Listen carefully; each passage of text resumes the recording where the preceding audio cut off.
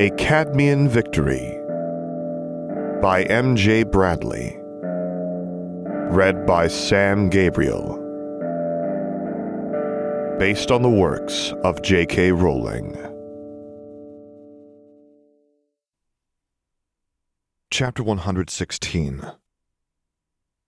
Expelliarmus.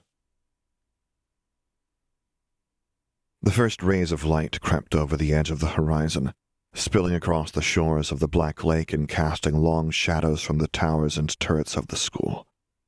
It poured through the office window, bathing the pale, black-veined skin of Dumbledore's face a soft orange. Harry placed the half-moon spectacles on the desk and emptied out the handful of vials of Snape's potion, returning them to the same drawer. No mystery here. A cursed man who ran out of time. Fawkes reappeared on the edge of the desk with a flash of red flame and a cheerful trill, grabbing the spectacles and swooping over to his perch. "You won't be able to play that game anymore, Fawkes," Harry murmured. Fawkes dropped the spectacles back onto the desk, nudging them with one taloned foot, pushing them back toward Dumbledore's hand with his beak and hopping away to watch. Harry closed the drawer to Dumbledore's desk and pulled the ring bearing the resurrection stone out of his pocket. Fawkes let out a soft cry and scuttled back across the desk, blinking thick, clear tears onto Dumbledore's hand. "It's too late, Fawkes." He cupped the weight of the ring in his hand, and a twist of apprehension tightened in his breast. "He's gone." He was going to die anyway. Harry stroked the band of gold on his palm. All those secrets, all those plans. If he'd just said something, maybe it wouldn't have ended like this. Guilt chewed at his stomach with cold, blunt teeth as he closed his fingers over the ring. Maybe if I'd said something, but how could I have known to risk it? He would have just lied to me for the sake of his plan. A wave of hot magic swirled about the room, rustling papers and rattling the doors to the cabinets. Fawkes hissed scoring lines into the desktop with his talons and vanishing with a flash of red flame. "Sorry, Fawkes," Harry whispered. "But I have to be free. I can't endure a world without dreams." Silence crept in as the colors of the sunset faded. Harry sat across the desk from Dumbledore's closed eyes and pale face, keeping one eye on the frozen portraits and spinning the ring around on the desk. I shouldn't waste my time. He snatched the ring off the surface. Now Dumbledore's not here, Voldemort will come for Hogwarts. "Let's see what you're capable of," Harry murmured, touching the tip of his wand to the stone. A storm of magic swirled within it. Maybe Fleur will be able to figure it out, or Gabby. A faint desire to see it spin seized him, and he flicked the ring into the air off his thumb, watching the band glint until it landed back on his palm. I don't even know who to summon first. Harry flicked it back into the air and watched it flip once, twice, 3 times, then thud back into his hand. My parents, maybe? "Harry." The echo of a whisper drifted over his shoulder. His heart seized and his blood ran cold. Harry swallowed, took a deep breath, then rose from his chair and forced his feet to turn. Translucent, trembling outlines hung before him like shadows suspended on dust. "Harry," his mother said. "You've grown up so much." "I had to." He clenched his fist around the ring. There was no other way to survive.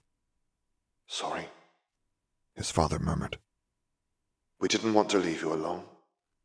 But it was that, or have you come with us?" "There's no difference between alone or dead," Harry said.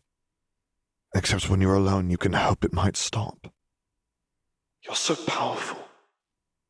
His mother's shade stretched out faint fingers toward Harry's cheek, but her left hand passed through him with nothing more than faint chill. "I told you he would be special, James. I felt it when I carried him. It's not wise to surround yourself with the dead, Harry," his father said. "Don't depend on the dead for company," his mother whispered. "Call on us, on Katie, or on Salazar, but don't cling to us. How does she know about Katie or Salazar? His heart sank down into a dark, cold pit. It's not their soul, is it? It's just an echo of what I want. He let them fade away, turning the stone once more to call on Cadmus Peverell. Harry waited, glancing around, but no shade appeared, so he tried several more famous wizards. Perhaps I have to have known them. He flipped the ring thrice, running through names. Bellatrix Lestrange. A small, smiling child of thick grey fog swayed before him, her lustrous curls toppling across one side of her face. Baby cousin! She beamed and bounced on her heels. You killed me! Well played! You lost, Harry said. Bella was always going to lose eventually. Belle always said so. Nobody wins forever. She twirled on the spot and clapped her hands together. It's such a shame you didn't want to come play with me. Games are much more fun together.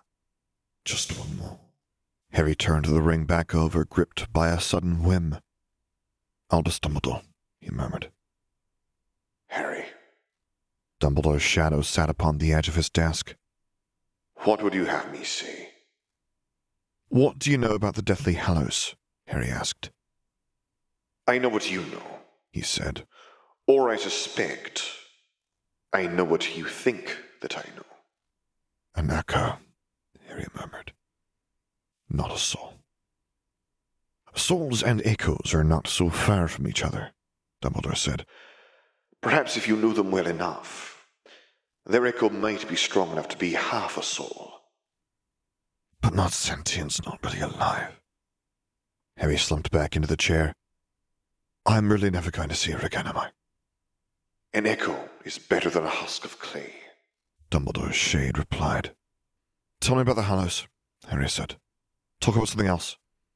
I believe they are aspects of death, created as the oldest spells once were by simple emotion and intuitive understanding, though I suspect to be the cumulative understanding and feeling of many wizards and witches. Since their creation, they've been explained away by many stories and claimed by wizard after wizard. Gabby told me this. Harry pulled the Elder Wand from his sleeve and studied the tiny runes making up the pattern spiraling along its length. She thought they were death, or at least they were what the creators thought death was.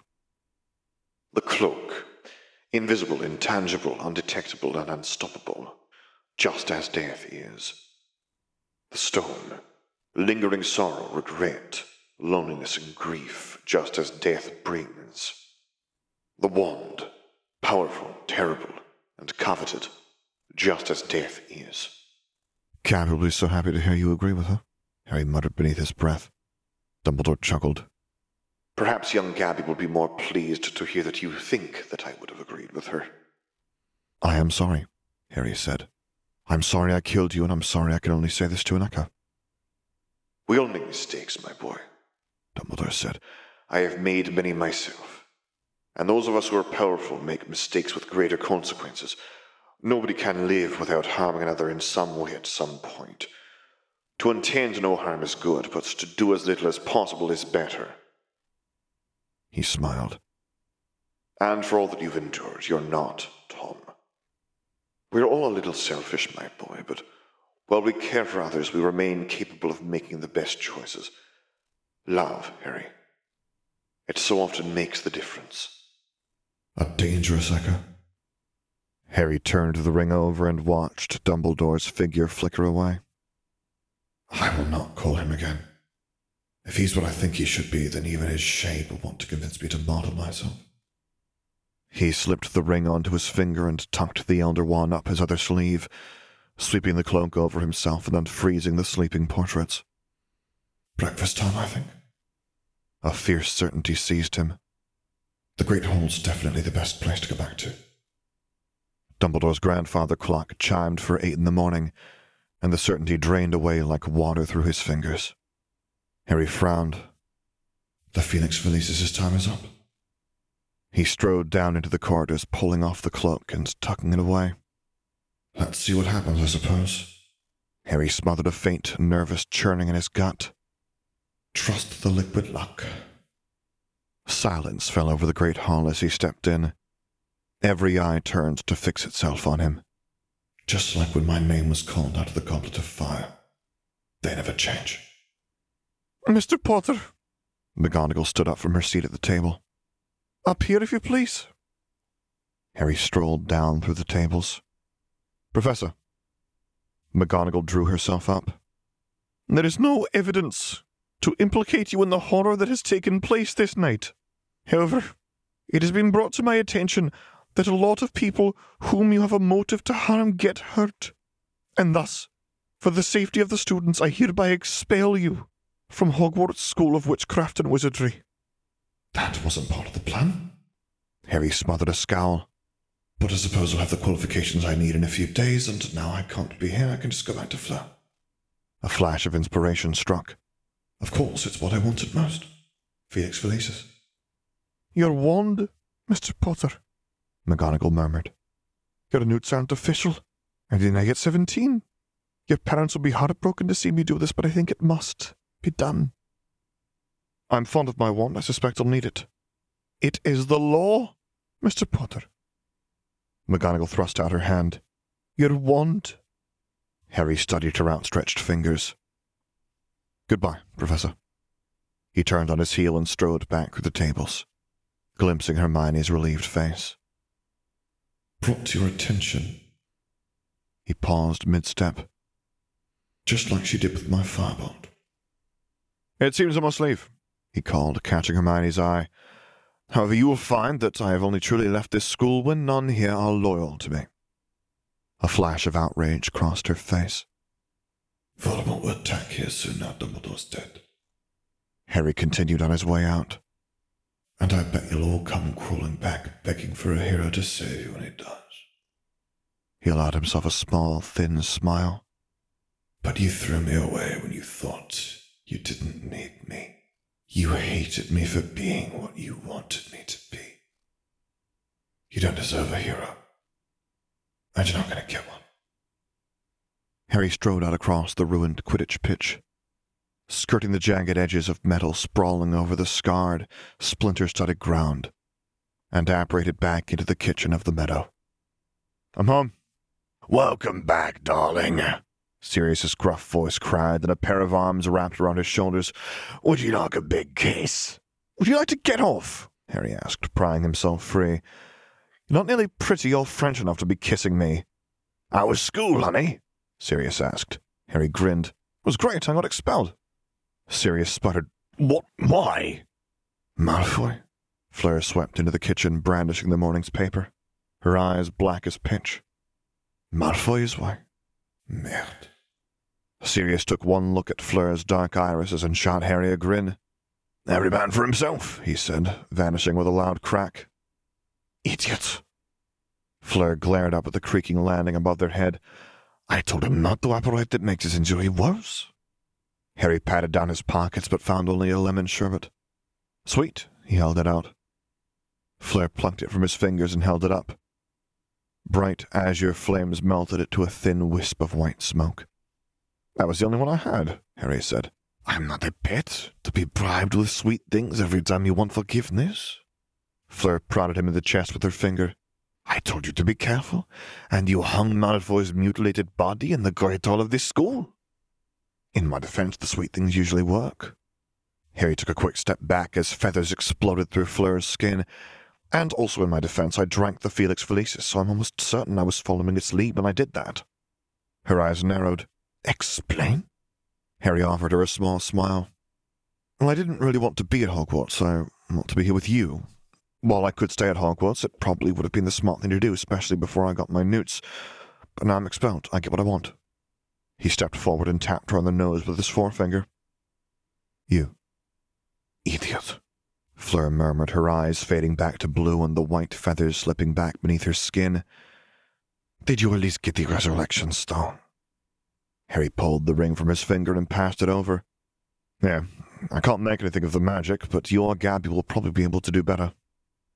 Fleur poked it around on her hand with the tip of her wand. Something to play with later. She handed it back. What about Dumbledore? Harry sighed. I killed him. He took a deep breath, and, well, I thought he meant to martyr me, to blink me and toss me away to die, but he wanted me to live. I just couldn't know or it wouldn't work. And you still killed him? Fleur asked. I didn't know until after it was too late. She stepped close and caught the hand holding the resurrection stone between hers. Once he knew you knew, he might not have believed you could survive anymore, and resorted to just killing you. He was dying anyway, and you couldn't have known. Fleur raised his fingers up and pressed a kiss to his knuckles. That's what happens when you keep secrets you shouldn't be keeping, mon gars. I don't have any secrets from you anymore, Harry promised. Well, he shot her a grin. I won't in a moment. A faint pout crept onto Fleur's lips. What last secret is left, mon amour? She pulled his arms around her and nestled into his chest. I warn you, if a single word about villa mates or soul bonds or villas or threesomes comes out of your mouth, I will burn you to ash. It's nothing to do with those. Harry kissed her on the forehead. Although I am intrigued by this Vila sister threesome idea, maybe there's something you want to tell me about Vila and their families. Has Gabby been telling me the truth this whole time? Fleur laughed into his collarbone. You can ask my sister about it. She pressed her lips to his neck, trailing kisses up to his jaw. Now you've promised me a secret? Harry slid the elder wand from his sleeve. I found the third one. The third? Fleur's eyes went wide. The elder wand? He nodded. Turns out Grindelwald probably did have it. He used the Peverell symbol. Dumbledore famously beat him in a duel, and it was Dumbledore who's been using it the whole time. Have you used any of them? Her voice dropped to a murmur. The stone. Katie, Fleur whispered. Harry shook his head. I wanted to test it to see if it was really a soul. It's not. Just an echo. A small, bitter smile tugged at the corners of his mouth. A better thing to say goodbye to than a husk of clay, but not much more than that. I suppose I can thank Felix Felicis for letting me discover the truth before I called for Katie or Salazar, full of hope. You still have me. Fleur drew his arms back around her and pulled him close. You'll always have me?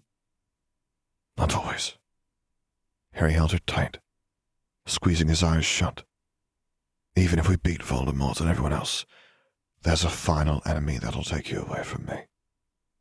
Master of Death, she whispered in his ear. If there's a final enemy, we just need a final victory. End of chapter 116. For the text of this and other stories, visit alltheblankcanvas.com, as well as patreon.com/theblankcanvas. Music by As I Walk Into the Abyss Blinded. QA assistance by Sakiko and Ohana. If you would like to commission me to record a story, voiceover, or character, please get in touch using the contact information on my website, which is located at samgabrielvo.com. And there you can find other stories that I've read, as well as links to my Patreon page, to which I hope you consider subscribing to support me, and my Discord server, where I record things live for your enjoyment. And finally, as always, thank you for listening.